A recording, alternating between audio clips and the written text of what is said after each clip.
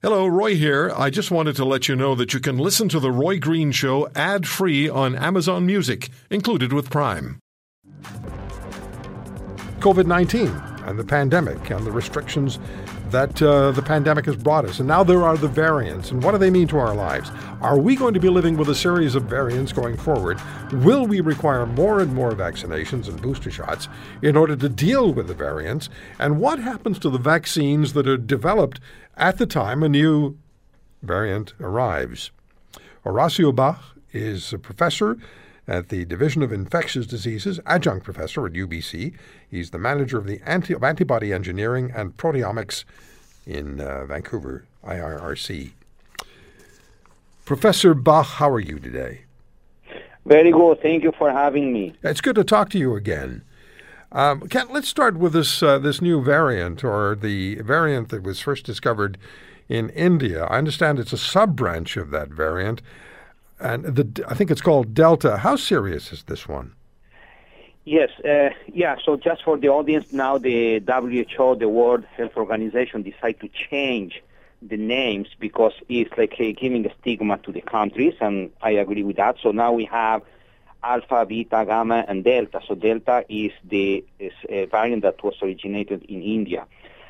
So this variant now is taking over in many places in UK, and is a little about concern. Not a little, but can be a concern because it's running very fast, and even people they are vaccinated. So studies show that the vaccination is about 30% efficient to stop this virus. With one vaccination, right? Yes. So many people that when they show is like they either not unvaccinated or with one dose. Mm-hmm. So but still we don't know with the rest. So here in Canada, or at least in Vancouver, we have about 20% already. And this is this variant. The difference with the other variants is that if you remember, we have on the virus we have a protein called spike-1 protein. Yes. That is in charge of finding the receptor, means a protein on our cells, in order to bind, and the virus can internalize. So it looks like this variant has two mutations, means two changes in the sequence, that it looks like it's the affinity or it means the strength to bind the receptor on our cells is much, much higher. So that's the reason it looks like it's infecting very fast.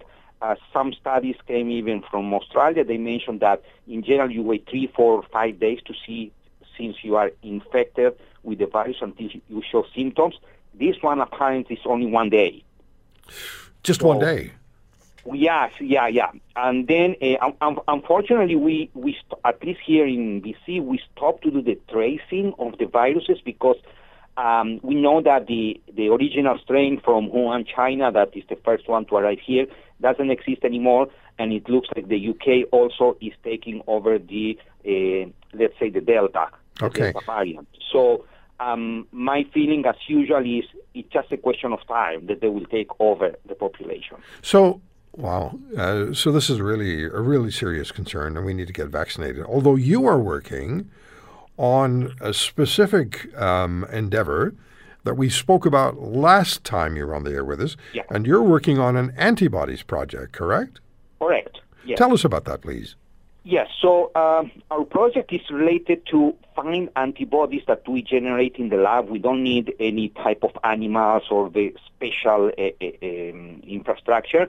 And what we do with these antibodies is to provide them like a pathway, like people use for asthma, for example, that will be inhaled directly to the lungs. Okay. So we have done already the first study with animal, and we showed that they are very efficient to stop the infection of the virus when you use special or, let's say, modified mice to do the study.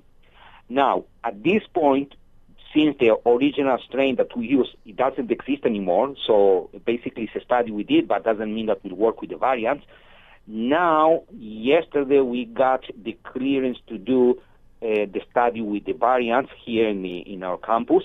So we will start very soon to check basically all the variants, and we have a collection of antibodies. So probably we need to have a cocktail of antibodies that will target different parts of the viruses. And of course, we need to make sure that we stop this virus, at least the Delta, that right now is the most complicated one to treat. And yes, it's a lot. It's a war, it's because you develop something and then the variant is coming, and this antibody developed may not be usable for the... Yeah, this has been a question that I've had, and I mentioned it during our introduction. So we have vaccines, for example. I know you're working on antibodies, and I wish you well with that because it sounds very exciting and positive. But we have vaccines being introduced that have been developed and have been approved. But at the same time, we have a new variant that's arriving on the scene, and I always wonder whether that vaccine is actually going to be up to date enough to be able to tackle that particular variant. We're often told that it's going to do a good job, but it's not specifically engineered for that variant.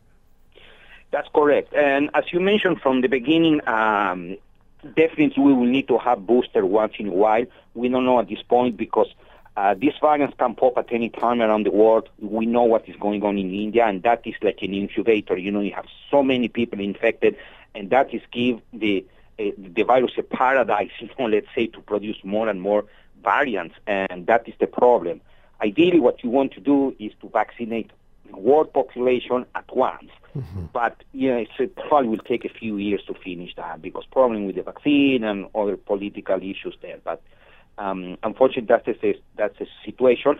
In our case, our antibodies, the good stuff is that if they don't work, basically, or they work partially, we can always use a cocktail because we have many antibodies targeting different areas of the virus, or the generation of these antibodies is very fast because it takes about 1 month to 2 months, let's say, to have this antibody ready, and then we can test very fast in the lab because we have access to the level 3, what we call, where we work with the original virus, live virus. And now we got also all the collection of the variants, so we can test all of them straightforward.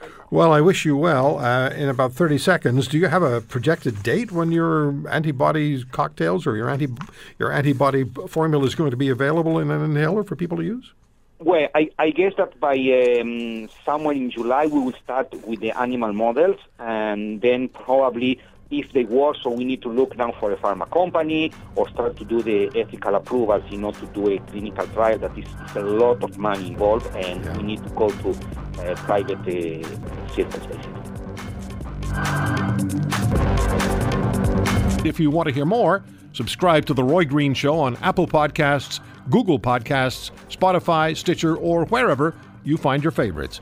And if you like what you hear, leave us a review and tell a friend. I'm Roy Green. Have a great weekend.